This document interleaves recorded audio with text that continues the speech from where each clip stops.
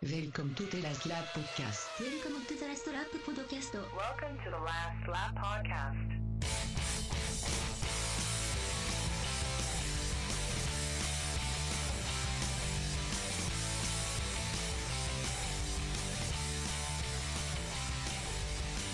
Welcome, everybody, to the Last Lap Podcast. I am your host, as always, Andrew Pearson, and alongside me is my co-host, Sean Gray. I think Twitter answers that quite nicely for us both, possibly. So, yeah. We'd hoped the British Grand Prix was wetter, but for Lewis, it couldn't have gone better. Everything that they've been saying. With second place for a Finn, Ferrari's tyres packed in. Is that Toto on that knoll with the Beretta? More of a priority focus on the so-called classic tracks. I had a little bit of time to think about that one. So, yeah, it was a little bit of a... Came together nicely. A break. So hopefully from that you can pick out that we are going to talk about what was the British Grand Prix. I guess what we should probably talk about is the build-up to that British Grand Prix being that we may not have a British Grand Prix post just looking 2019. The ins and outs. Silverstone have exercised their right to break Bernie Ecclestone's punitively expensive and ever-increasing costly agreement. And I think that wasn't a surprise to everybody, but I don't know if it was a surprise to you as it was to me, was to hear Liberty's response to that was to say, it was quite negative about it, saying, we're not going to suddenly start renegotiating contracts with all of with all the race circuits just because they can choose to activate a break clause because they signed a bad deal. Which I thought was quite surprising, given that they'd been very positive about the Grand Prix kind of up until that point. In the heat of the moment from both sides, probably, and once they actually sit down and talk about it, we will get a resolution. But you're spot on. It did seem a bit of a break from the Liberty party line. I struggle to get too excited about it, but I think a deal will get done. I'm not particularly phased at this stage. I'm not. It's not keeping me up at night. Thoughts in the British Grand Prix. I think it will stay on the calendar, and I hope it does. However, in my bitterness after the Grand Prix last weekend, Lewis drove the race, a brilliant race, and deserved to win. But I wasn't too fussy with that. What I was particularly frustrated with was the fact that Ferrari had somehow self-imploded and lost out on any kind of damage limitation. If Vettel had come away with second or third there, I'd have held my hands up and said, fine. The Merck and Lewis were just quicker on the day. But it was the fact that obviously they had the tyre issue and ended up losing all the points that they had. That was particularly frustrating to me. So in my post-race meltdown on Twitter, I think I commented, Silverstone wants to leave, let it go, or something, just in anger, which I don't mean. I do want it to stay, and I think a resolution will get done. Having said that, I did prefer it before the changes they made. I did prefer when Cops was the first corner and things like that. I think you're right. But I'm like that with Hockenheim as well. I don't particularly like the changes they made to Hockenheim, so I guess I'm just developing a bit of an old man mentality with these things, and just, it was better in my day, So, but yeah, of course we want to see Silverstone stay, and like I say, I can't see it not being there. So I find it really difficult to get worked up about you don't care the conflict between them and Liberty just yet, when I'm so adamant in my own mind that there will be a resolution.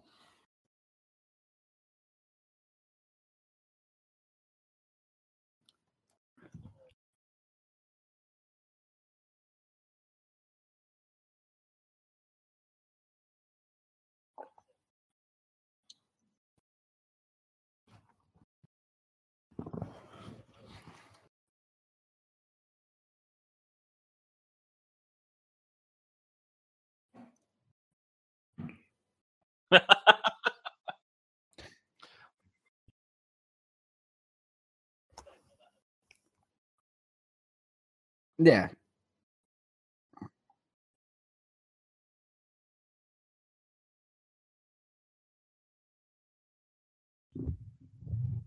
Yeah, exactly. Why should Britain get any preferential treatment? Which is a fair point.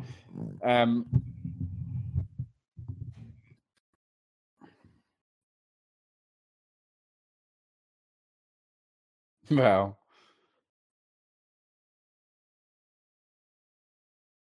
yeah, it's probably something in that. I mean,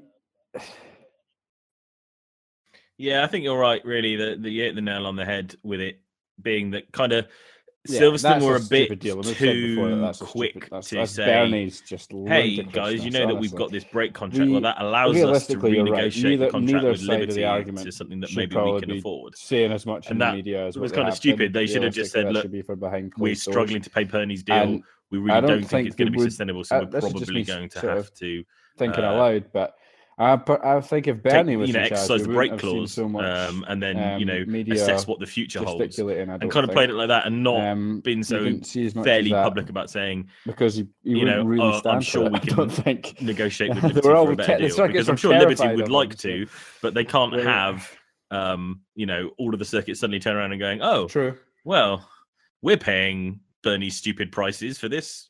You're an idiot. Yeah, I mean, if you're going to compare it to somewhere like Baku or Abu Dhabi or somewhere like that, I'd say to them, have a look at your own Grand Prix, mate. That's why Britain should be renegotiated, and your Grand Prix could gently drop off the calendar, and I wouldn't notice. But still, I mean, I would be knocked if I was paying 60 million this year and then 70 million next year and 80 million the next year.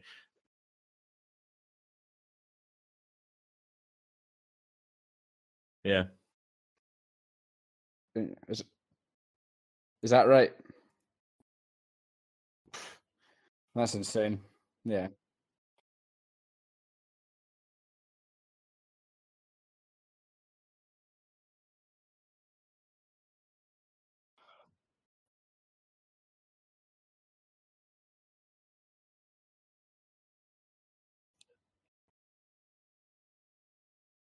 Well, I think the thing was that it didn't. Well, I think it's just that Bernie was never phased by that sort of thing. If you wanted to wear it in public, he'd turn it round to still make you look like he'd have made the BRDC look really stupid because he didn't care. It actually didn't phase him if they didn't pay the money and do it. He'd take the show to somewhere else and make more money for CVC, and nobody would care. And the flat wouldn't fall on him because he'd make sure it would fall on the BRDC for not either being able to pay the contract or for signing something that they knew that they couldn't sustain. It's interesting in correlation to this. I saw something pass by on my F1 newsfeed that Spa is a sellout this year, and it still is losing money. It's not made a profit. For sold out, can't make a profit. Now that's wrong. However we work it. If the whole point is that they could sell all of their tickets and still not be able to afford the race fee, then Liberty needs to sort that side of it out. If it's a case that if they sold everything out, they could easily afford the race fee and and make some profit, then it's a case that there's something up about how they're running that Grand Prix then, because you should be able to sell all of your grandstand and all of your capacity to get in. And it's going to take time, so long as the deal to and it's not going to happen overnight. Is fairish. Then you should be able to walk out with profit. And we said this. We kind of said this last year. Didn't we? Liberty should be saying to all the circuits, "Look, they shouldn't stand for don't pay us a flat fee. A great example. Pay us out of your profits. Tell me that Spa the more money you make, the more money that we can then take back. One of the greatest race if you don't make loads of profits, then can't make a profit. That's fine. Despite selling out its entire ticket allocation, then get less, but more. That probably means that the tickets these are cheaper. Tracks are beginning to realise that all those bits pieces you can afford to increase, spend money in other areas to attract fans and things. You can do bigger events. And you look at the last couple of Grand Prix, and actually there's been a lot going on and around the actual Grand Prix going on. Now they need and I think that's what Liberty won, but that'll only happen if the circuits can afford to turn a 3-day race into a 4 or 5 day event, and then we where end they up with can an keep people extra the day before and the day after the Grand Prix. I don't know, somewhere like that, who obviously can afford it, then that's just not good for the game, is it? It's not good for anything. I kind of said everything about that because we'd already said it, but hopefully it just goes back to that whole thing that Liberty have really do need to the best renegotiate all the intentions. I contracts, like to although think I they can have. They've said understand the right why things. they don't want to be We'll held just over have a to wait barrel and see for if it. the proof is in the pudding.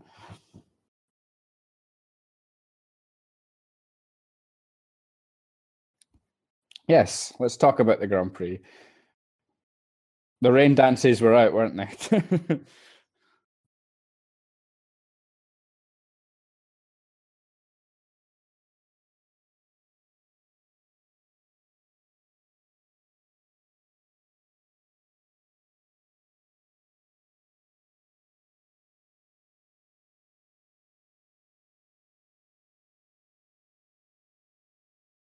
Mm-hmm. We should probably start with Lewis then. Pretty much.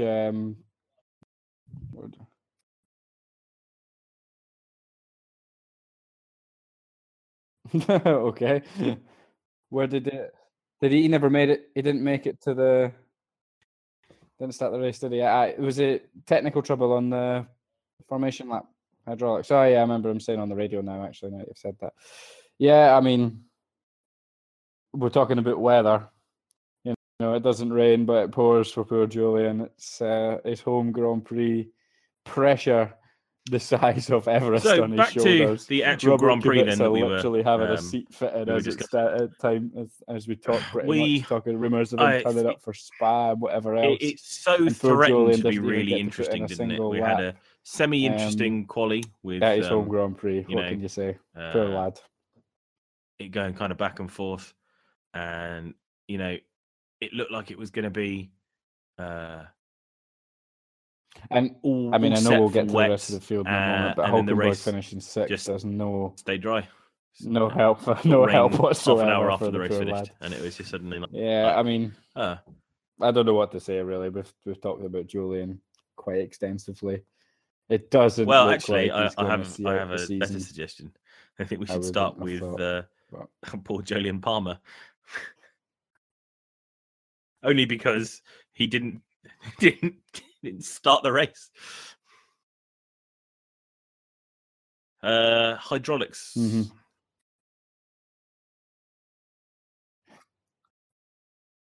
Yeah, he's either having a poor race or he's having a failure. Yeah, basically.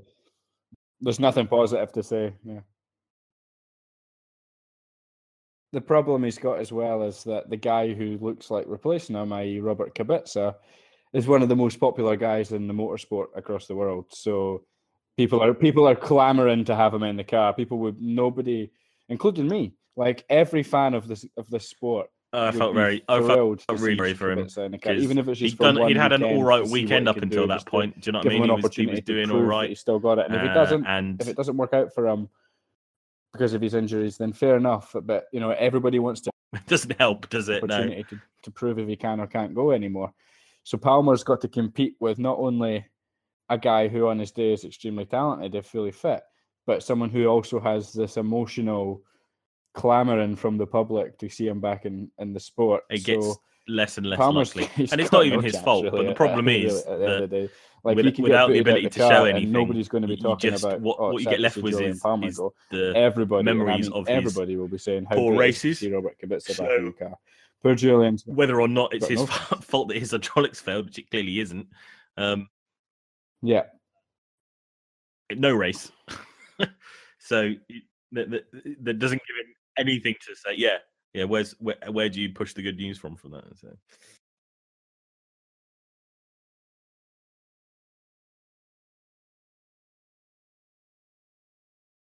And it's such a.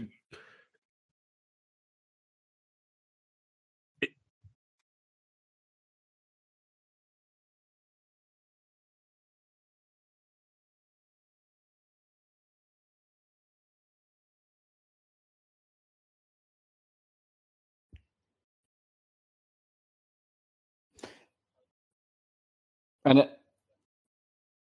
Absolutely. And I want to see it, and that's harsh on Julian, but I want to see Robert Kubica back in Formula One, just to know if he's still got it for a start. Just a curiosity to see what he can do, and if he can do it, if he gets that Renault, like you say, in and around Hulkenberg, then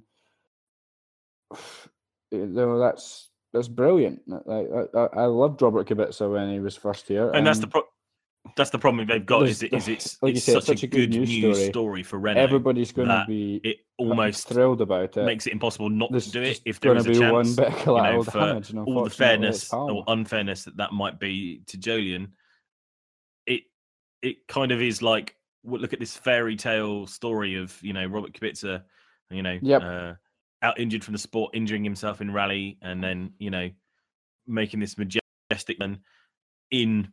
Okay, it's not Renault. He's not going to win in races probably, but if he turns up and he'll have a few of these, or is immediately more consistent in the car, taking it into the same kind of area of the grid that Nico Hulkenberg is finishing, then you can't not do it, and that's just the way that the dice are going to roll. Yeah, I agree. I said that on Twitter. There's a few tracks that Lewis can turn up to and just be blistering. Canada was the one I mentioned on Twitter. Silverstone has become like that in recent years as well, where if he's got a car that is capable of winning the Grand Prix, he will win the Grand Prix. If he has a car that is entitled to be at the front, nobody can get near him. So he's got Bottas there in Eco Machinery, and the Ferraris are a little bit slower this weekend. So he's got a car that entitles him to be in there. And the point I'm trying to get is that nobody else driving that car. Let's move away from that and then beat him. Let's go back to on this our kind race of given winner. Weekend. He's just on it from start to finish. And I think Canada's always been to like that suggest for him. that this and I is think he's one won the last Lewis's 3 or the last 4 British Grand Prix or something like dominant that. He's kind of won weekends a that row. he has. So Silverstone has definitely 5 or 6 become times one a of his season that he'll just pop up on a weekend tracks where and be pretty much nearly untouchable. And the Ferraris got close even if one or Bottas two hadn't had times his trouble with the engine, and even if the Ferraris were a little nearly bit in quali, a little bit quicker, he just seemed to be able to turn it on whenever he needed to this weekend. And that's the point I wanted to kind of make, because I was just in such a bad mood after the race because the Ferrari tyre blowouts that I didn't want anybody going away with the idea that I didn't think Lewis deserved to win, because he did. He was untouchable this weekend. There's no doubt about it. I was frustrated that Ferrari couldn't salvage second and third, because I don't think nobody would argue that Lewis wasn't the man this weekend. It's frustrating that the title race, the lead that Vettel had, has now pretty much been eroded through something so just very strange with the tyre blowouts, both of them, just the two Ferraris in the space of a lap. One of the strangest things I've seen for a long time. So I was kind of in a bit of a bitter mood after the race, and I wanted to make clear that obviously the best man clearly won this weekend. The Mercedes looked on it. Lewis looked on it. Little bit worried that the Ferrari just seemed a bit off.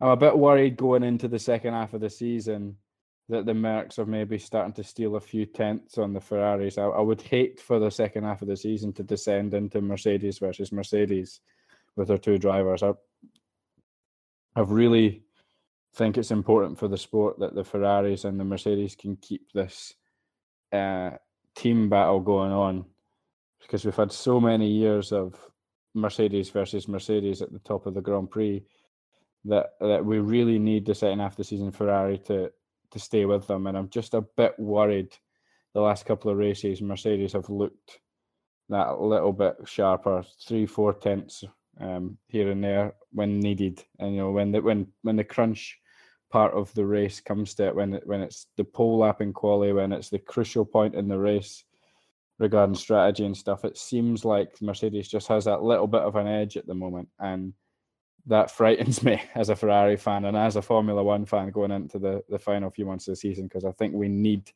absolutely need a proper title fight between two different teams, having had 4 years of Mercedes dominance. So a little bit apprehensive, a little bit disappointed, a little bit frustrated, coming out of Silverstone, but wanted to make 100% clear Lewis was obviously the best guy here. Doesn't mean I'm happy about it, but he was clearly the man who deserved to win and drove superbly all weekend, did everything he needed to do, put it on pole, put it on top in practice, didn't see a rival in the race. So, yeah, Lewis deserved to win. Doesn't mean I'm not a bit frustrated.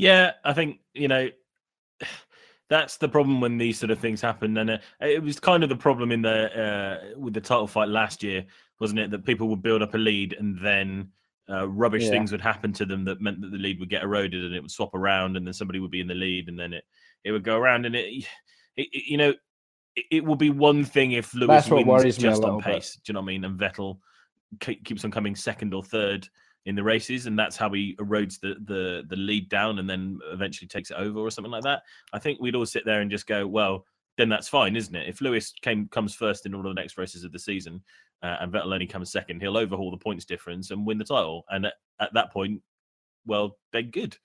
The best driver won. He kept on winning races, and that, that meant that he won the title. It just kind of sucks, really, if I'm not. You get somebody who builds up a lead. And I know Lewis has had problems of his own, so don't get me wrong here. I'm not suggesting that it's bad because Lewis has caught up, but I think it's a shame win 3 or 4 races in a row. Bad. It's a shame for the title fight. That's happened at the same time. Good lead, which seemed to be pushing Lewis on a run like that, sort of but had 25-point gap in what in his racing. It would have been a bit more interesting because bringing the best out of him. And can Lewis bring the gap down? You're right. I think it won't closing the gap. That's interesting. That's a nice narrative. He now, but now when the gap's 2 or 3 Grand Prix, builds up another big lead, and it doesn't look like Ferrari are capable of coming back from that. A little bit less because we'll just go into as a fan. Mercedes defensive mode.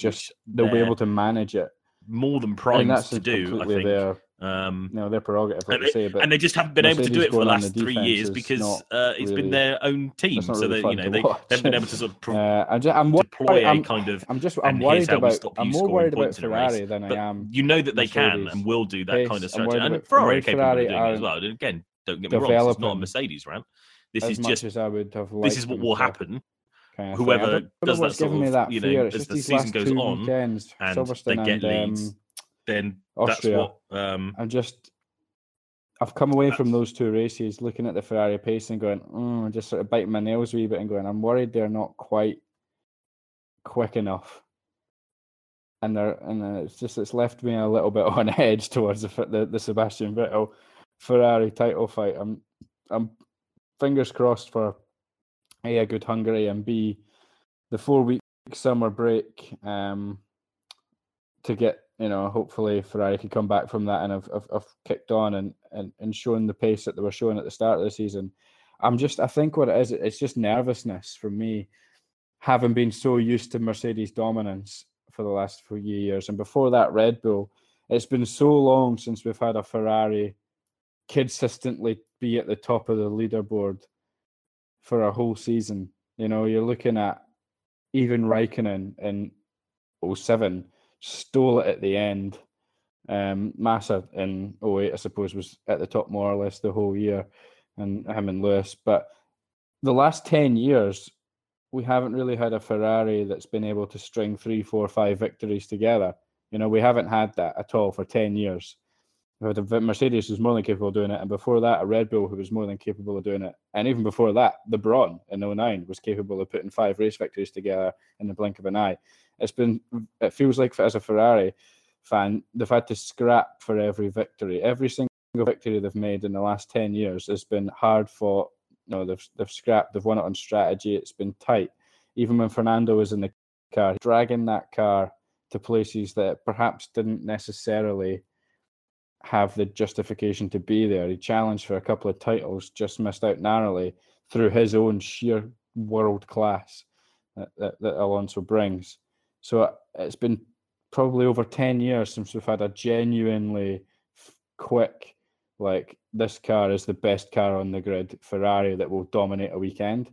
And so I'm just now, because it's been so long, my brain's just kind of programmed. Now we're halfway through a season and the Mercedes are looking good. I'm thinking, it's all going wrong. I'm panicking as a Ferrari fan. It's not going to be good enough because the last 10 years has been so pre-programmed to expect that. So now I'm just a bit like, oh no, I'm very pessimistic as going into the second half of the season. Whereas at the start of the season, I was a lot more optimistic and I was saying Vettel's going to do it. Now that's turned and I'm feeling very pessimistic. So fingers crossed for A, me as a Ferrari fan, and B, for the neutrals who want to see a fight between Ferrari and Mercedes. Fingers crossed the summer break provides everything they need and they can come back strong going into the second half of the season. I really, really hope so. Had they got out of here with a second and third, I'd have probably been feeling a bit more optimistic, because whilst I would have been a bit disappointed that Mercedes looked to be increasing the advantage in a quicker car at the moment, I could have at least looked at the table and went, well, Vettel's got a 20-point lead, Vettel's got a 15-point lead, whatever it would have been. That gives them something to work with. But now we've got a car that looks like being second best and the gap's eroded. I'm just like, oh no, what's going on here? So interesting times over the summer. We'll see what happens in Hungary this weekend with the Ferrari. I need a wee confidence boost. I need to see a weekend where they look back on it. My confidence has been shot a wee bit with regards to the quickness and the pace of the car. So fingers crossed. I'd love to see, Vettel stick it on pole in Hungary, for example, to just say this car has still got speed. Like we can still compete on one lap pace and stuff with the Mercedes. That's what I need just to boost my spirits a little bit, because this weekend was a very downer as a Ferrari fan. Still not 100% sure what happened at the end. A slow puncture, I think, has come out as the result but on both cars. It seems a bit strange. Very curious. You know anything? Is there any more to say about the tyre blowouts?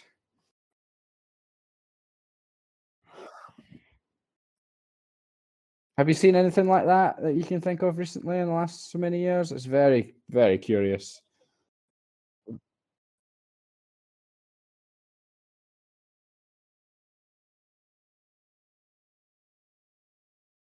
Get Sebastian in front, yeah.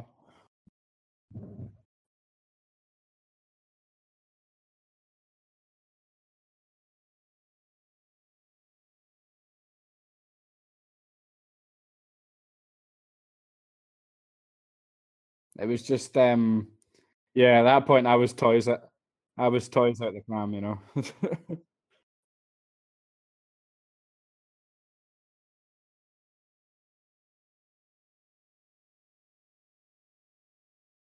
Yeah, I remember that. Yeah, there was loads of blowouts but that was on various different cars. There was Force Indias and Williamses and McLarens and whatever else there was. Ferraris. There was the whole grid was having issues there, whereas this was very much one team on the exact same lap as well, or within the space of one lap. And it wasn't like they were particularly old tires either. They'd done. I don't think so. I think you're right. Length, Certainly, Kimmy's was a slow puncher that they said. I don't quite follow the techie stuff as much as some some people out there. So maybe someone can on the same car. No, that was the weirdest thing about it. Was it went on Kimi's car and you went, oh, very curious. And if I had tweeted this, my tweet was, well, that's one way to get it to swap the Ferraris around. Been able to challenge and then I was waiting for it to happen. I was waiting for sort of Vettel to be in the lead and then would be second. And I suddenly looked and went, well, Silverstone go. He's in fifth now. Wait, what? Hang on a minute. And then they sort of cut to him and he was like, oh, he's got a puncture as well. Yeah, I'm looking back on it now. That tweet. Raikkonen finished third. Bottas managed to take second. It was a very good race, to be fair. Really odd to get back there. From the only time it was troublesome. The only time you've ever seen that is kind of at Silverstone, wasn't it, when they were messing about with Raikkonen still managed to hang from for one third side somehow. of the car to the other and messing about with pressures. Up in seventh. So, I mean, trying to shine a bright light on it, at least Vettel still managed to get some points. I suppose that's true. That's the only sort of salvation I can think of at this stage. And Kimi coming third, not the worst. But yeah, very strange and frustrating as a Ferrari fan. Credit, as I said, to Lewis, and as I alluded to there, Valtteri drove another. He was looking frighteningly quick at some points in the race. It certainly would have been interesting to see what Bottas could have done if he hadn't had his gearbox penalty. Like I said, I don't know if anybody would have touched Lewis in equal machinery this weekend. Lewis looked pretty unbeatable, but Valtteri certainly has the form in the book the last 3 or 4 races to put a bit of a frightener on Lewis, for sure.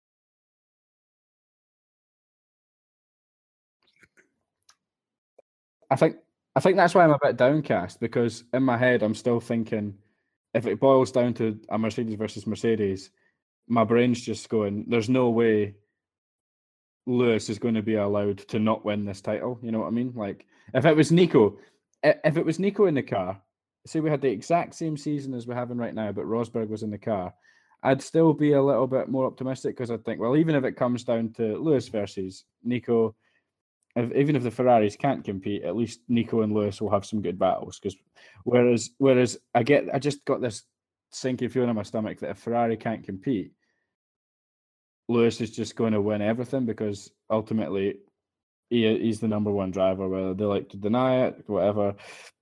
That is just the impression that I am receiving as a fan of the sport. That's the image that's coming to me, that if it boils down to Lewis versus Valtteri's kind of, I think, not really got much of a chance. In a way, even though he will pick up the odd Grand Prix. That's the only way that there'd be a season sort of saviour if Ferrari do go off the boil, if Mercedes have managed to, and it feels pull like something out of the technological bag. When it was Nico and Lewis, it felt would like be a proper if Valtteri continued to charge can win this. And so that's, I think, why I'm a bit downcast. That's why I'm fearing the Mercedes dominance, because I know we're not going to be treated to a proper title fight then. It feels that way anyway. You kind of do get that feeling. Unless Bottas makes it happen through his own sheer brilliance, which is not... Mm-hmm.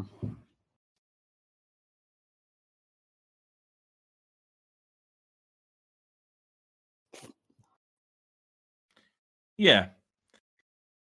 Yeah, and then...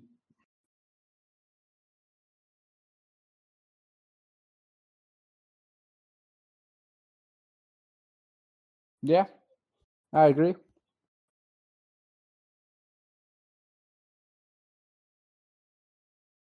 Yeah. Yep.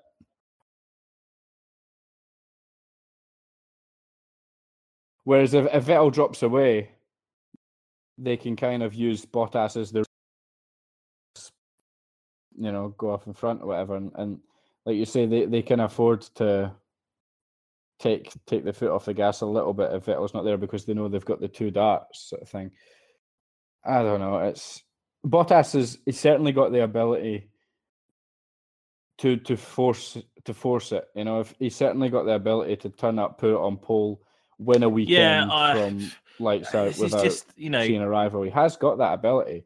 So it might come down to him. I think that's the thing. You kind of need Lewis to have Vettel's put race in a this couple race, of those don't you? weekends to force Mercedes into consider him a proper He title needs to contender. finish whereas, fifth. But if he ends up in a Bottas race needs to situation kind where of, he's second in a way, and Lewis is Vettel first also and there's needs 20 to laps to go, have a fairly poor race. you just know they're going then to it becomes say a three-way hold title station. fight. Now that I'd kind of depressing. take. You know, I can't I'd be ever see a happy if it meant situation where that Bottas is in joined second it and we had being allowed to attack Lewis. Merck versus Ferrari. Whereas if Lewis was that in works for me second because and Bottas was in first, it means that Mercedes cannot in any way, shape, or form. It feels form to me that they would play the take their foot switcheroo off the pedal of either driver. Whereas if it was the other way about, Ferrari that's keeps them never going honest to in happen. that. And that's kind of where I'm going at. Also It gives feels us a bit the more chance like that 80-20 a car that weighted in isn't a Hamilton's Mercedes will win. favour So, in terms of the team backing. You know.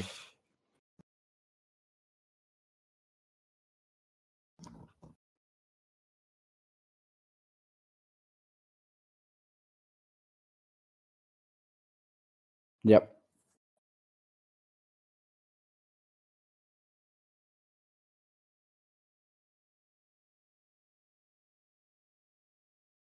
If it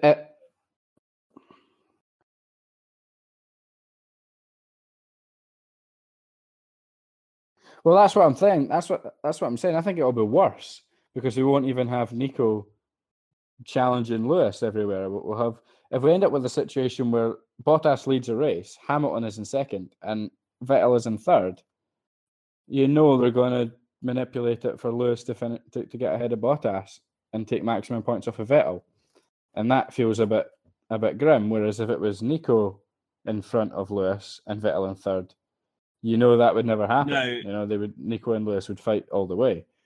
So that's where it's just a bit like I think I'm missing Nico. I think that I'm definitely missing Nico here. I see that he was there on the grid and stuff, and I was like, oh, how cool. I think somebody made a comment. Was it Brundle or was it someone else? You can't. It might have been in Austria instead of Bottas Silverstone, actually, where they said, "Oh, 35 points or 40 you're going to drive the Lewis Ferrari next because season, Nico." There'll never be the and point he just kind of where laughed and walked away. Didn't really Mercedes answer it. are happy for him to take points away from Lewis. Lewis. For sure, Nico Rosberg. I don't no think sense. will ever You drive need- a Formula you need One car Bottas to be again. within, Ever. like, 5 I or think he's 10 very points of comfortable Lewis, in his retirement. and but the Ferrari. it did kind of make me just go, "Oh, I miss Nico. I want him back." Being So in the mix I as think that's well. what it is. I'm feeling downcast on the Ferrari for it to performance avoid being and just also sad another that Nico's not here anymore. season And like we've had the last 3 seasons. feeling a bit it'll just become feeling a bit down in the dumps horrendous with the nightmare. game, It's already a unfortunately. horrendous nightmare. Hopefully we get a good in Hungary, you know.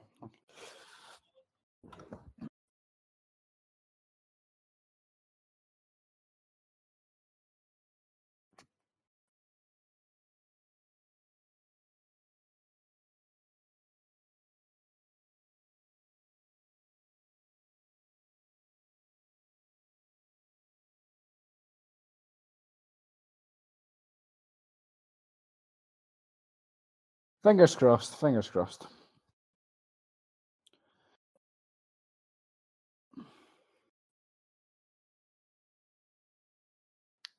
Yeah, obviously they profited from the Ferrari chaos towards the end, but we should probably touch on probably one of the more highlights of the race. Really, was Max and Seb's duel in the first half of the race. Did you make of that? Some good on track action. All fair in love and war. You think? Oh.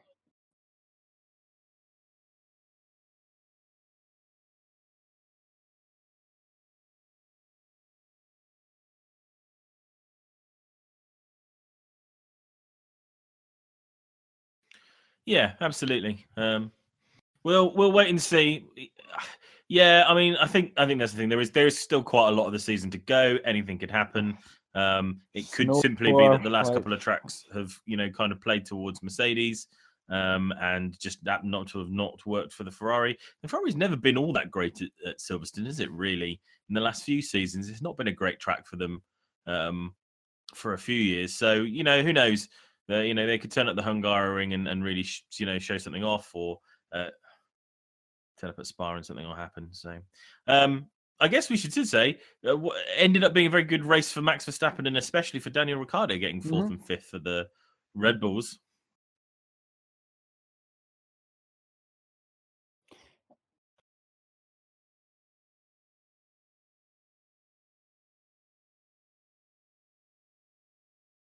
Yeah, absolutely.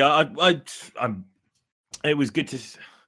Yeah, I think so. I think this is the kind of on track fighting that we actually should be asking for. And the problem was this, that God damn you, social media, that as soon as it happened, my timeline was filled with Max Verstappen fans telling the world how Vettel had shoved him off track, and then Ferrari fans saying about how Max was moving in the braking area again. And it's just kind of like, well, look, they probably both did, but not in a way that was really dangerous. Do you know what I mean?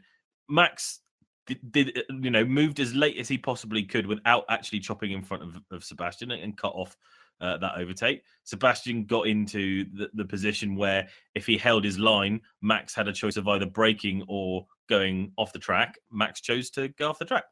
He could have braked and ended up behind Sebastian going into that. Do you know what I mean? It was an entirely possible way for that whole thing to go, but he decided he'd stick his foot in and hope that he wouldn't get shoved off the track. Didn't happen. These are the things that kind of go on. Do you know what I mean? This was the kind of action that we were told we were going to see, wasn't it? It was going to be on-track duels, and it wasn't going to be about penalising somebody for... Yeah.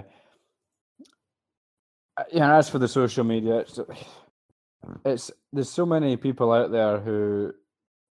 social media is full of brilliant, intelligent people who know the sport and can talk intelligently and have good discussions. But unfortunately, it's also full of people that without being too impolite, don't know what they're talking about. And these guys have no idea what it's like to drive a 200-mile-an-hour Formula One car. This was firm but fair racing. And it's exactly what we should be encouraging. As you said, it's exactly what we want to see as fans. It was great. Most normal people who understand racing would have loved it. It would be nice if it went on a bit longer, for sure. But it was good stuff. And nobody needs to be penalised or bitching to Charlie or any of that kind of stuff on this one. This was good stuff. And I want to see more of it. I want to see more of it from Sebastian up front with Lewis. That's what we really want. We want to see Lewis and Seb having this. We want to see them both having quick cars that can give us that title fight. We don't want to see, I'm speaking for myself here, but I don't want to see the Ferrari, with all due respect to the Red Bull, battling with the Red Bull for third and fourth. I want to see up front with Lewis. So hopefully we can get that going forward, because to me it proved again that Sebastian's racecraft is as good as any. We know what Max can be like in the racecraft scenario. So I want to see that with Lewis, because Lewis is...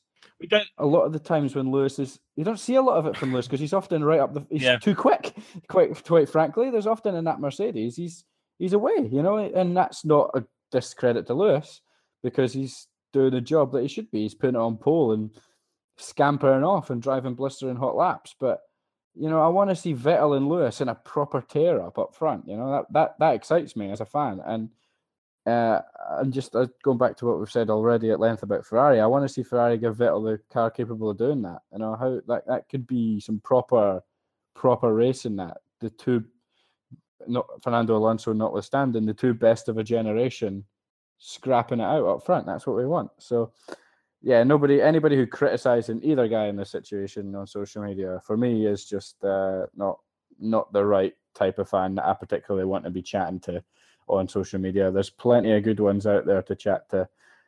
These guys aren't really for me. I'd like to think that we come under the category of intelligent fans on social media. I think everybody has to take... Some people might disagree. Yeah. Some people might not think so. I like to think we do. But yeah, it's just social media, and you'll know yourself, it's so full of immature hyperbole that's just like, immediately calling for disqualifications and penalties and all this sort of thing that no one really knows a lot of the times what they're actually talking about. They see an incident and go from 0 to 1,000 in a click of their fingers without taking a chance to sit and consider the incident and think what's actually happened here with a calm rationale. Twitter allows people to just, immediately jump to extremes, and that's not I don't like extremism in any form. Everything should be calm and reasoned and rationale. And Twitter doesn't always give the best platform for that kind of thing. As I say, I like to think that us and a lot of the people we follow and like to chat to and stuff can have a nice, good, considered debate. Most of the time it is, but unfortunately you do get the odd mentalist. Oh dear. Right. What else happened in the race then? We've talked about the top three. Red Bull, good weekend. Danny Ricciardo came back through the field, didn't he? Yeah. What happened to Danny? Why was he so far down? Did he crash in quali? Or break down in quali? Oh, he broke down, didn't he? That's right, of course. It was Q1, I think, as well, was it? So he didn't. He either didn't get out of Q1 or he got out of Q1 and then took enough engine. Took a 5-place grid penalty that basically meant that he was at the back. But yeah, he was coming through the field and he was able to pass pretty much everybody out with the. Got up to essentially, he got past Nico Rockenberg. Nico Hulkenberg was the highest person that he passed until obviously Sebastian Vettel dropped. So had Vettel not had that problem, he'd have ended up a sort of net 6th, which would have been amazing from 19th realistically. So yeah, it was a very good drive, and I mentioned on Twitter that that was a great drive. I was going through some of my frustrations with the race, and it was my kind of point was like, this has been great stuff from Danny, and but there's only so much watching a quicker car pass a slower car can get you excited, because that's what he was doing. He was coming through the field and it was a cracking drive, but he was passing the Williams and the Force India, and the Red Bull obviously is quicker than those cars. It is. So that's good, and it was great to see Danny have a good drive there, but I want to see cars of equal machinery up the front battling, and that felt that we were sort of from a race as a whole, we were kind of just denied that. There wasn't really any battles between first and second, or second and third, really, that really got exciting out with Max and Seb, but it didn't last very long. Yeah, nothing was sustained, was it? That was the problem. No, and then we had this one-stop strategy, which set me into another little meltdown, because it was two races in a row where we had a one-stop strategy where it was just kind of flat from a strategy point of view, where everybody just had one compound and then they kind of jumped onto the other compound, and that was it, really. And that for me is boring. I like some strategy. So the strategy and also the sort of lack of serious fight at the sharp end was what made this Grand Prix a little bit flat for me. And then the Ferrari incident at the end sent me over off the deep end. That sent me over the edge. I was already feeling a bit flat. That sent me off the deep end. Big credit to Danny for a very good drive coming through the field. Just would have liked to have seen a bit more up the sharp end. Hulkenberg did his usual lonely race for Renault, in which he wasn't really close enough to the people in front of him. But he's becoming a bit of a master, though, isn't he? Of just putting that Renault in sort of 6th or 7th. You can't argue with it, considering what his teammates doing. No, cannot argue with that performance at all. Ocon finishes ahead of Perez. I suppose that's, in terms of a story, is quite interesting that after a couple of tetchy races, shall we say, that on a normal racing track with nothing else kind of going on, Ocon finishes ahead of Perez. I think that's a little feather in the cap for Esteban, not Sebastian. I'm becoming increasingly quite smart on Ocon. I think he's definitely got something. He's taken the chance that he's got this year in both hands, really. After I have to say, I was very critical of Force India for picking him up instead of Wehrlein. I thought that was very much the wrong decision, but it definitely looks to be a very smart decision from Force India. It looks like they've probably got the better end of that deal, because the other thing is that Ocon seems to be a little less. Wehrlein seems to have a bit of an edge to him, doesn't he, about team interactions and stuff. And although Ocon and Perez as well, they've had their own moments as well. I think only recently, though, isn't it? You certainly don't hear Ocon on the team radio lambasting the team. Sergio, Sergio's more likely to pipe up a little bit in that scenario, I think. But what I was going to say about Ocon just is that he's got Sergio Perez, his teammate there, a guy who's been in Formula One for nearly 10 years or something like that. So yeah, he's competing every single week, and if he's not finishing ahead of him, he's finishing alongside him, right behind him. You go into a weekend and think Ocon Perez, who's going win that, what could be a 50-50 between the two sort of thing. There's not a lot between them. And for Ocon to have the experience level he does versus the experience level of Perez, that certainly says something about Ocon. So I was in your camp 100% at the start of the season. I looked at that and said, it's a bit of a weird one from Force India, isn't it? Raise an eyebrow. But, fair play. We got that one wrong a little bit. Force India have made what looks like being a pretty shrewd decision.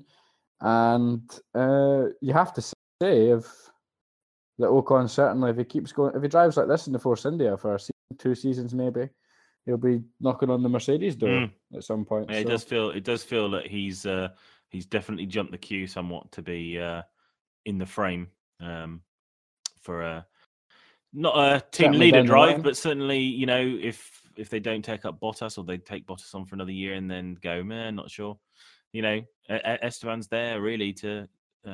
You have to think that he's only going to improve with experience. He's still not even completed a full season. So, if he does another, say, even 2 years in the Force India, where he's in it in the 5th, 6th, 7th, nicking a podium here and there, maybe he'll be in line.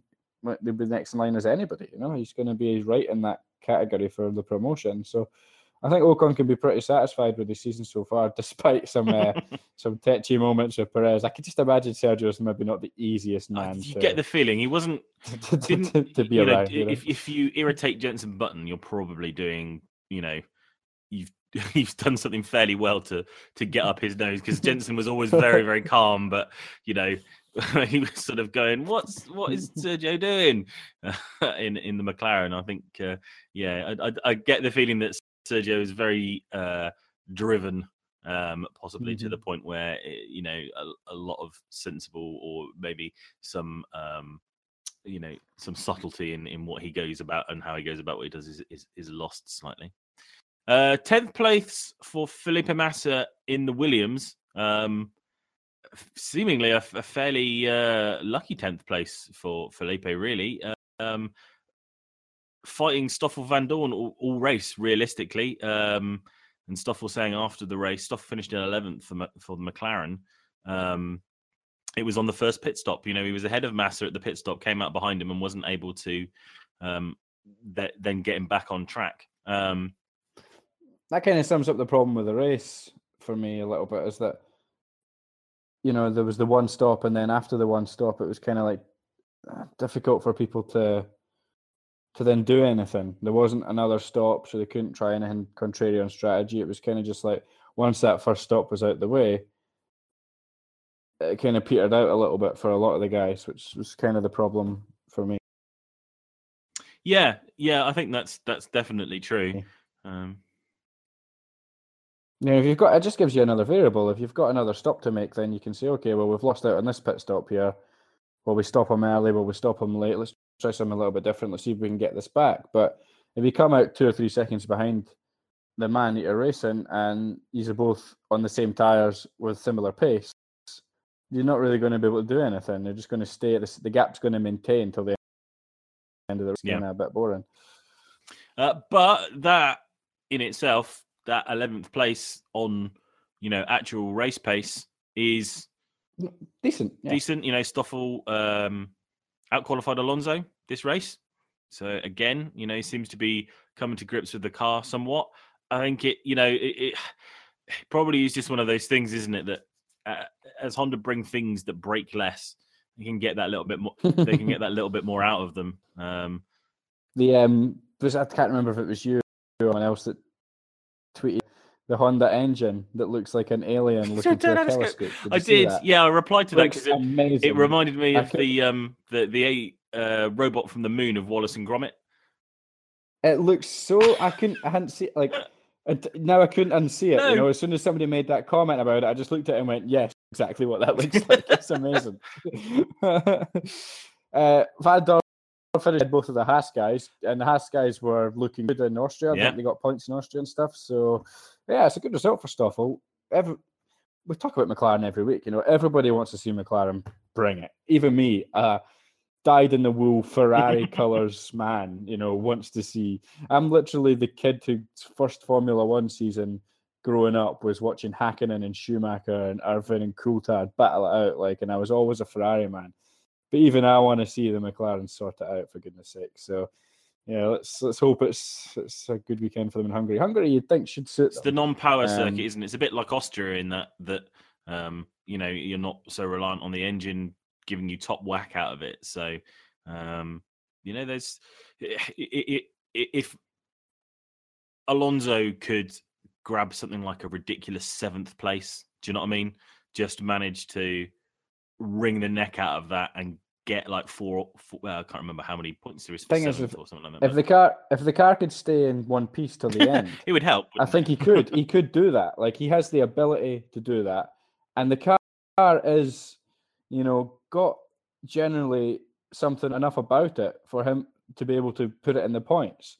It's just if he can get it there, if he can get it to lap 60 in one piece, yeah. like if Alonso will put that car in the points. It's just not. It's not. Keeps.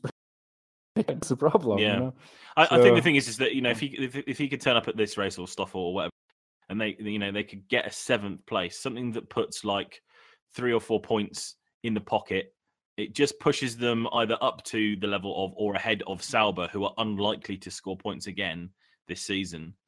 And that the fact that McLaren have less than Sauber. Yeah, I mean, it then means in the future races, if they're picking up 9th and 10th for 1 or 2 places, they're not still trying to chase that Sauber target. They're kind of already ahead, and then they can just increase on that and kind of keep on going for the rest of the season. And although that's not what we want to see from McLaren, it has to be some defining point of their season that they kind of have to put on enough points on the board so that if Sauber have a ridiculous race, they don't end up in an either unassailably ahead or hopefully don't end up ahead at all. It will be a particularly low if 2017 ends with McLaren scoring less points than Sauber. This particular Sauber team, that will be pretty grim. For a team that this was meant to be the year of progress, the 3rd year of the Honda. That would be, on the face of it, regression. Finishing behind one of the worst Sauber teams we've ever seen. So, really, you're right. They need to do something about Sauber. If they can't compete with the Toro Rossos and the Hasses and the Renaults, not great. Worse than not great. Poor, but not competing with the Sauber is just that extra level of disappointment. So the thing is, as well, as you look at that car on pure pace, if it can complete the race, you say it's absolutely as good, if not better, than the Hasses, Toro Rossos. One weekend, to next, it might not. One weekend it might finish ahead of the Haas. One weekend it might finish behind them. But on pure pace alone, it's in and amongst that group who are on 25, 30 constructors' points. On pure pace alone, it is of that caliber for sure. But the fact is, they've got 25 to 30 constructor points, and McLaren has 2. Yep. And that tells you it just keeps breaking down. It's just reliability, because on pure pace alone, it has absolutely the level of the Renault, the Haas, and the Toro Rosso. But I think maybe the Williams as well. Williams only got 41 constructors points. I think the whole thing is that if if you'd been bolting a Mercedes engine in that with the chassis that it seems to have on it, it's 5th probably in the constructors championship. I think it's certainly taking on the Red Bulls easily. Do you know what I mean? And I'd be interested to see, with a proper engine in it and that chassis, what it would be doing against the Ferraris and the Mercedes. Maybe it isn't that good, but I certainly think... Well, it's one of those we'll never know, really, unless he's doing it. It's certainly, I have no doubt, for sure. Just looking at the Constructors' Championship, Red Bull are 3rd on 174, Force India are 4th on 95. So there's 100 gap almost there between Red Bull and Force India. It's hard to not believe that McLaren wouldn't be in and around that gap somewhere. Yeah. With a Mercedes engine in the back of that car. We'll never know for sure, but I'm pretty confident. Feels and like I've seen enough. That's the thing, isn't it? Like I say, I see enough in the pace of the car when it can get it to the end. And it's not going to take on the straights. It's just that's the thing, isn't it? When you're going through the corners, it doesn't seem like people can easily sort of breeze past it. It's only in the bits where the other cars can get up to a high speed, and then the McLaren tops out so much earlier. There is no contest. You just have to look at what Fernando's able to do in it at certain tracks that sort of favour it more than others. He's able to compete, and he's able to race with all those midfield guys. When there's going to be some circuits where they just get blown away, as you say. But at the tracks where engine power isn't necessarily the be-all and end-all, you just have to look at what Alonso's able to do with it. And he's in there and he's fighting and he's competing. And you find yourself going, the McLaren's looking good this weekend. It's squaring up with Grosjean for 10th place. And the problem you've got then is in the second third of the race, Grosjean's he's in 10th, and where's Alonso? He's broke down. That's what's happened to Fernando. Yeah. So, and that's the problem. So he's either in a power circuit where he's getting blown away, or he's breaking down when he's on a circuit that he's given a chance to compete with these guys. It's just there's no winning really, and the biggest problem they've got now is that it could cost them arguably the best driver on the grid. So, I mean, that future still seems to be unresolved at this stage. I would rate it a 50-50 chance on whether he stays or goes.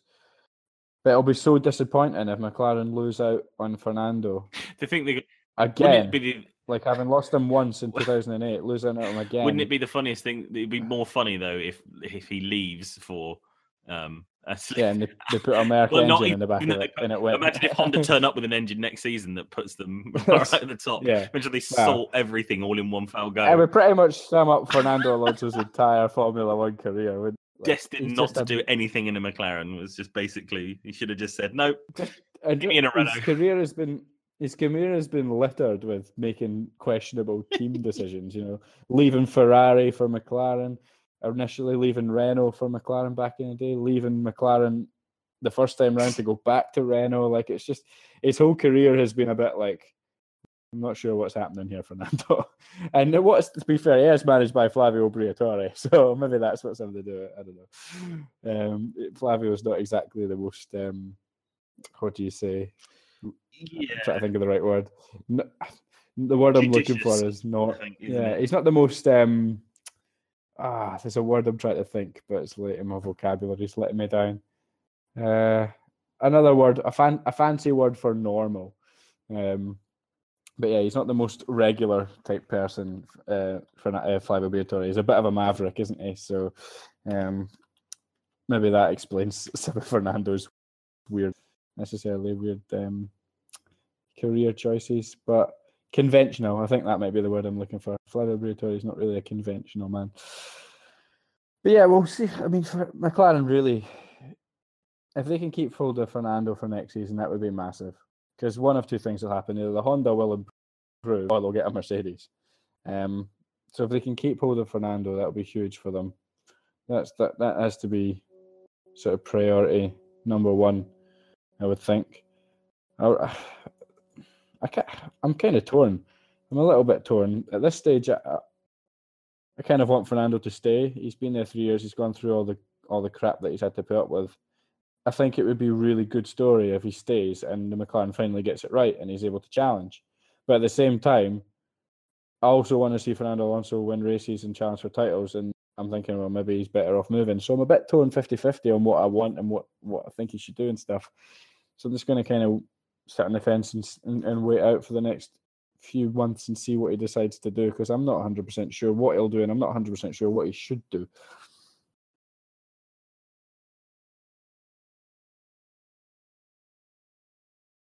Hello?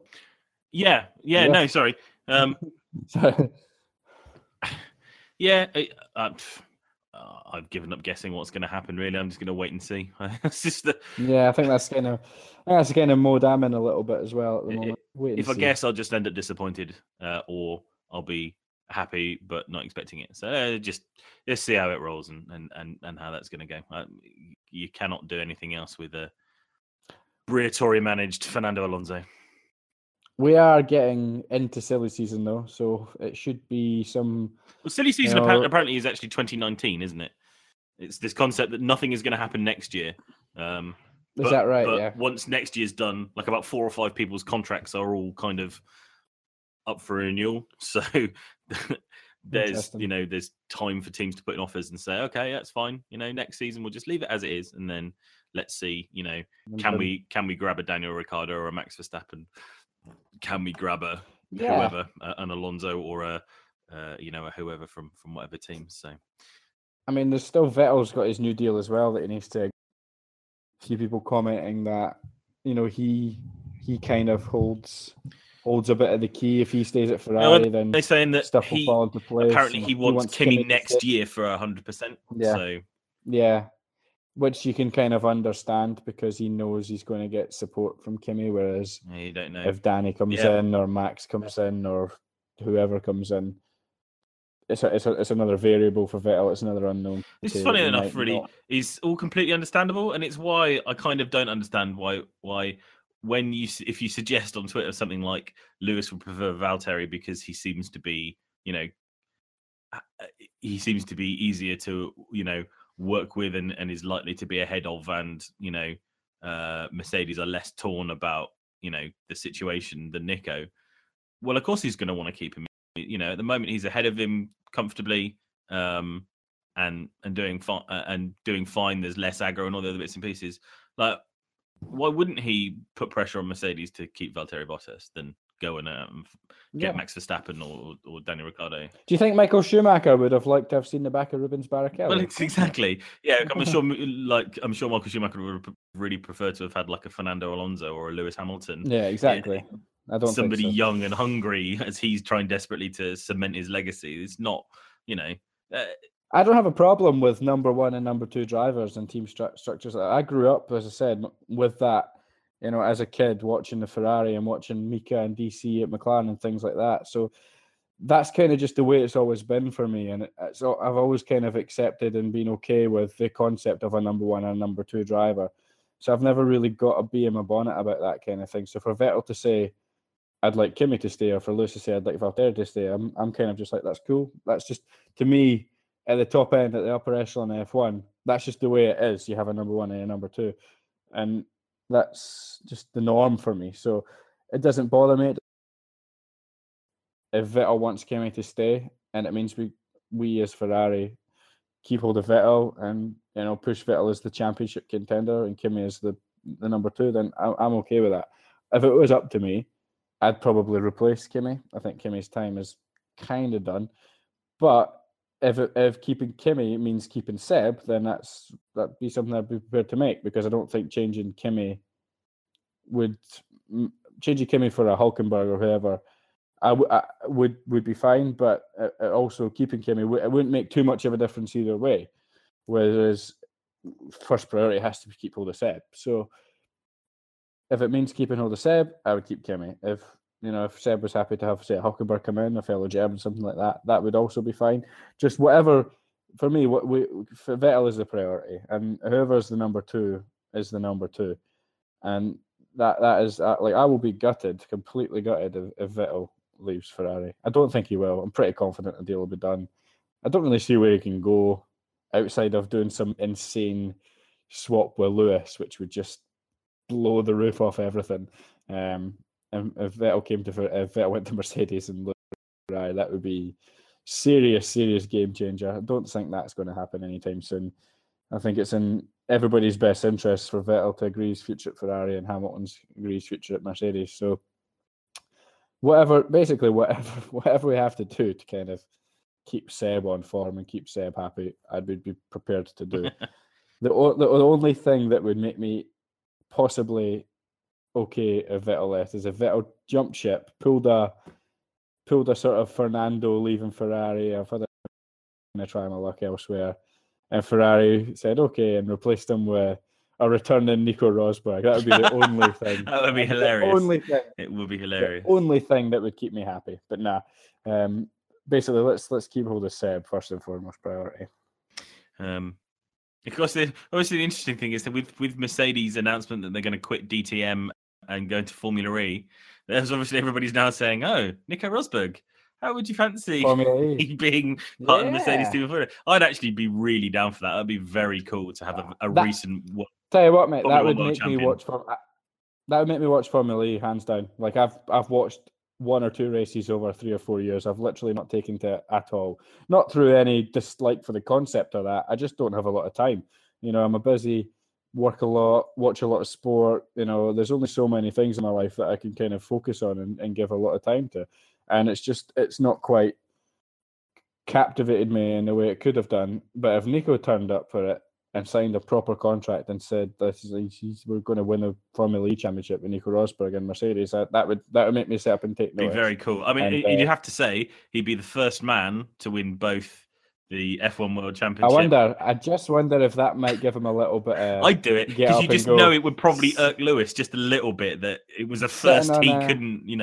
There's no way that he could ever sort of beat that unless he did that and like Indy 500 and all that sort of stuff. Yeah, sitting on his couch there with his lovely wife and his kid. I mean, hell, a wee itch to scratch. He could probably do Formula E kind of part time, Yes. I don't think he wouldn't have to put the same sort of energy and effort in as Formula One, surely. No, probably not. I'm just kind of Josh, and I don't really know the physical demands of Formula E in comparison to F1. I don't know if it's the same, if worse, if better. Who knows? I don't know enough about the Formula E game to make a fair comment on that. But I just wonder if Nico's getting a bit of an itch there. I wonder, like you said, double world champion, Formula E and Formula First 1. man to be both would be. He could. I wonder if he wins it in his first season. And then immediately retires again. Yeah, immediately retires. Yeah, that would be hilarious. And then he retires as both unbeaten Formula E and F1 champion. That would be hilarious. That'd be cool. That would be quite funny. I'd love that actually. That's like I say, I would properly take notice if Rosberg signed that. To me, it'd be like, I hate using too many wrestling analogies because I know most of our followers probably don't really care about that kind of thing. But for me, that would be Hogan joining WCW. Yeah. That would be like proper, like, okay, here's a real stars turned up, So yeah, that's what it would be for me. I'd certainly take notice. I guess one person we should talk about last, just for the British Grand Prix, just to kind of wrap everything up, is Danny Kvyat covering himself in even more glory. Yes. Or essentially even more parts of carbon fiber of his own teammate's car. He's partly been re-signed for next year, though. Is that right? There's nothing sort of stating anything different, really, which kind of. And Carlos is jumping at the bit to get out, so you'd think they're going to want to keep at least one of them on board. Well, that's so weird, isn't it? That's the weird thing, isn't it? That it seems so much more likely now that Carlos Sainz is going to have to go somewhere else, and Gasly will probably take Carlos Sainz's seat, which given especially the last two races, sounds mental. But actually, you can follow the logic now. You can kind of say, well, as mental as Kvyat's been these last two races into the first corner, he's a company boy. He's taken wheelbarrows of poo from Red Bull and just got on and done his job and, been a pretty decent racer all in all, bar his, few moments of madness. He just needs to keep it out the bloody wall and out of other people's cars. Like, we know he's quick. He's genuinely quick, Kvyat. He just needs to chill a little bit. It's frustrating, But it could be really. But again, leads to where the hell's Carlos Sainz going if they're not?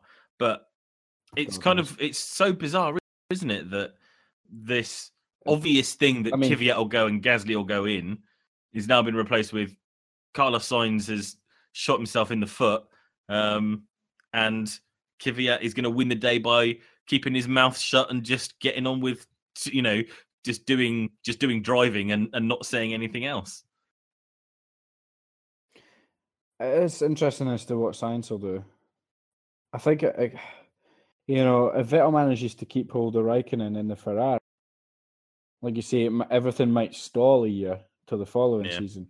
Whereas if Raikkonen decides he's had enough, or Ferrari say, look, Seb, we're bringing in someone else, then that changes everything, because then you got the two Red Bull guys, you got someone like Hülkenberg, you got someone like Perez, all angling for the Ferrari seat, and then it trickles down, and then something will open up for Carlos potentially. Like if a Red Bull guy, say Danny Rick, turned around and said, I can't turn down Ferrari, then boom, Carlos goes in the Red Bull. Or if maybe someone like Hülkenberg goes in the Ferrari, Carlos might say, I'm sick of driving a Toro Rosso to chance my arm and hope that they bring something for next season. I don't know. I think the obvious... But if Raikkonen stays, then I think everybody stays. You know what I'm saying? The only obvious place that you can go after that is Massa's seat at Williams if he retires again and Sainz is on the market, then they'd almost be sort of kind of stupid not to swap them yeah, around. exactly. But, to look at them. That seems like the only seat that would open up in any way, shape, or form. It's starting to feel a bit like Raikkonen holds the key to everything here. If he stays, then, and I suppose there is Bottas as well, but I don't know. I think Bottas will keep his seat. He'll certainly keep it for next year, but it's the year after that's the interesting. It's if he gets more than a year extension on his contract. So Bottas and Raikkonen both managed to hold on to their spots as number 2 guys in the top 2 teams. Verstappen and Ricciardo have nowhere to go. And then as you get further down, Perez and Ocon don't really have anywhere to go. Hulkenberg isn't going anywhere. He's just made his big move to Renault. So he's probably the next 3 or 4 years pushing that team forward, trying to get that team back to where it used to be. So the only way Hulkenberg leaves Renault is if Ferrari comes. Yeah. So he isn't going to go. And then so there's no really anywhere else, like you say, behind for Carlos Sainz except potentially Williams. So yeah, and I mean unless. Yeah, pretty much. And like I said, unless Alonso does something, something mad at McLaren. Yeah, I'm just getting the feeling the more I think about it that everything might just, like you say, be 2019 and everybody will and stay. 2018 we might, for one more year. We'll have the silliest season ever at the end of the 2018 series, which would be quite cool. Yeah, I think that might awesome if the whole thing got swapped around, wouldn't it? If all the second place just with drives suddenly became open, wouldn't it? Yeah, absolutely. It would be fun for a fan of the sport, and there's people who like to comment and write about the sport. That would be awesome, and it is starting to feel that is the case. I thought it would be this season because I was convinced Kimi would go, but just this news of the last couple of weeks that Seb's pulling for Kimi has kind of said to me, well, everything might just chill for another year yet. Like that is starting to feel a lot like that might be the case. And then I wonder if Fernando might look at that and say, well, I'll just wait my time here. I'll do one more year at McLaren. Yep. He's 3-year deals up. He might say to McLaren, look, I'll stay, but I want a 1-year rolling contract. And then that gives him the option of 1 more year at McLaren. And if Honda bring it, fine. If they change to Mercedes, fine. Or if it doesn't work out, then he's got his break at the end of the 2018 to look at what gaps might move up the front. So it might end up being like you say, all about 2019 and all about everybody just being patient and biding their time, which might make a bit of a boring transfer market this year. But then, boom, like you say, the only big silly season. The only big thing on the horizon that I can see that would drive a wedge in anywhere is Charles Leclerc. He's the real deal, isn't he? He's doing Stoffel Van Dorn levels of destroying GP2, and you can't ignore that kind of talent. They couldn't ignore it at McLaren. They had to go, well, we can't, have Stoffel hanging around the team for another year not driving. He has to go in the car. Sorry, Jensen. As much as, we value you in the team and all the bits and pieces, that's got to happen. How long can Ferrari say, okay, he goes in the Haas. Can we force somebody out of the Haas? But at the moment, the Haas they've already re-signed Magnussen and Grosjean for next year. Yeah, that seems like a good, stable team generally. So I wonder if the Ferrari might do. If Charles Leclerc, if he wins F2 this year, and then I wonder if they might do one season where he's not an F1. He's doing all the FP3s. Yeah. He's the third driver, and then cross the bridge in 2019. That's to me the way it would look. And then maybe in 2019 you can either force him in sideways to a Haas or a Sauber or whatever, and then or Kimi goes at the end of 2018 and you bite the bullet and put him straight in the Ferrari, which would be a bold call, but the kid looks like he could be talented enough to do so. You can't risk losing him, can you? That's the sort of thing. Yeah, so again, as we said before, I think it might come down to 2019. I think they might give him a full season of being around the team every single weekend. He's there with the F1 team. He's doing all the FP3s. He's doing everything as the third driver. I think, and you can kind of get away with winning F2 and then doing a full season of that and then put him in the car. I think that would be okay. I've seen there's a few drivers that have took that kind of route. That would be fine. Anything longer than that, then no, he has to go in the car. But I think 1 year out of F2 as a third driver would be manageable and would be fine.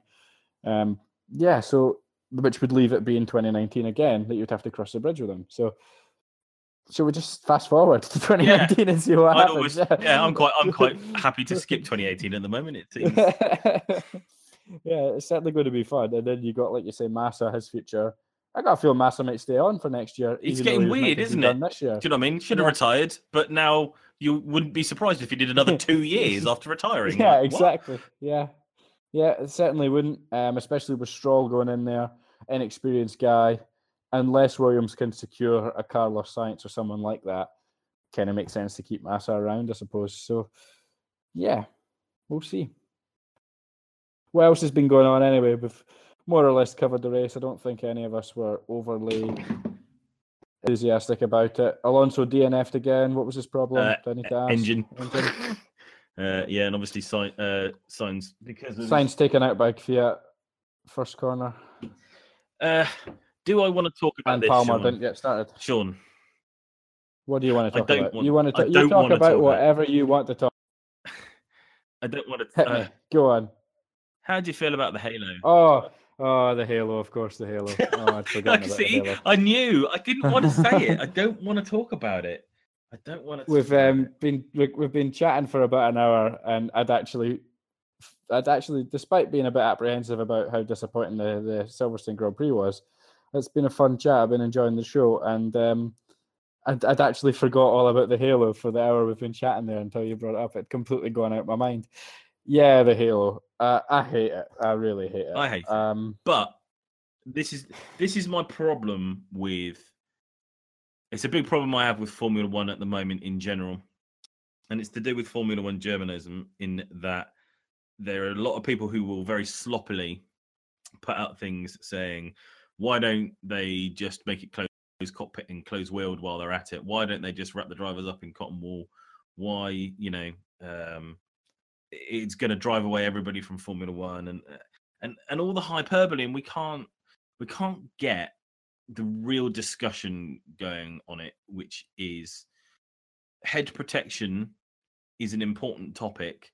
Keeping F1 drivers safe is an important thing, and nobody has the right, who isn't a current Formula One driver, to say anything about a device that the drivers want to have on the car. And the only people that I've kind of seen that saying that they don't want any kind of head protection, I think the only person that said that so far is Lewis Hamilton. I think everybody else has said we don't like the look of the Halo, but head protection in itself is something that we're behind generally. So that has what's been really depressing for me, is just watching people, some people who I expect it from, and then some people who I know can craft better arguments and really, debate a topic properly, just going straight for this isn't Formula One, it's open cockpit, open wheel, and it always has been, and stuff like that. And you just kind of think, what did people say when they raised the size of the cockpits, after 94 to try and protect drivers' heads? And they said, it hides a thing, drivers' heads should, you can't see the drivers, it's hiding these people from the thing. And Brundle said it as well, and that really annoyed me, because it's such a weak argument. Do you know what I mean? To say, you can't see the driver very well with these things on. It's just like, well, that's not the point, is it? The point isn't seeing a driver's helmet in a car. It's watching a car being driven by somebody spectacularly. And if I can't really see their helmet very well, and that's the worst thing that comes from having some kind of head protection system, then so effing what? I don't care if that stops drivers dying because something is deflected away from their head. Then good. That's fine with me. I can live with that. Now, that isn't to say, and this is the other problem, is that as soon as you start saying stuff like that, people just go, but it's really ugly and it's, it's a horrible thing. And it's just like, yeah, you're completely right. It's ugly. It's probably not even potentially the best solution to the problem by a long way. You can't possibly tell me that after one half test of the shield, as they're now calling it, rather than Red Bull's aero screen, that if there are jet fighter pilots flying about in the skies in a plane at hundreds of miles an hour, that they haven't thought of a way to stop, the distortion that was making Seb feel dizzy.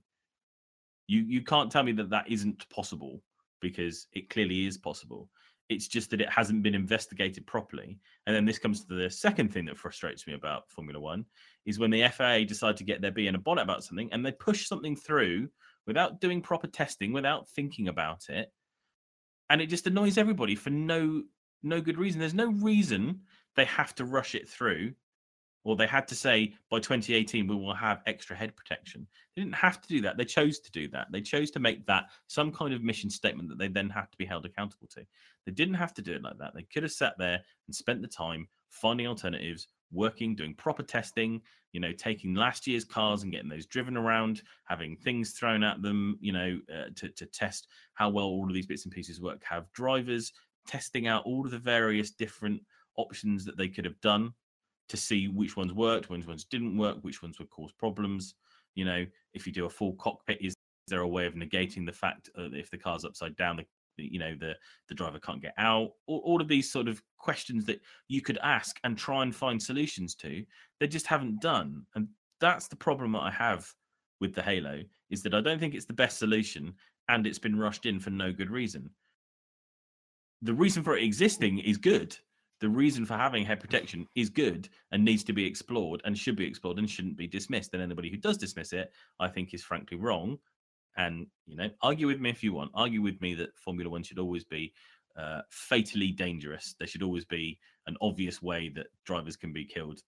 Good for you. You argue that point all you want. You'll never have any truck with me about,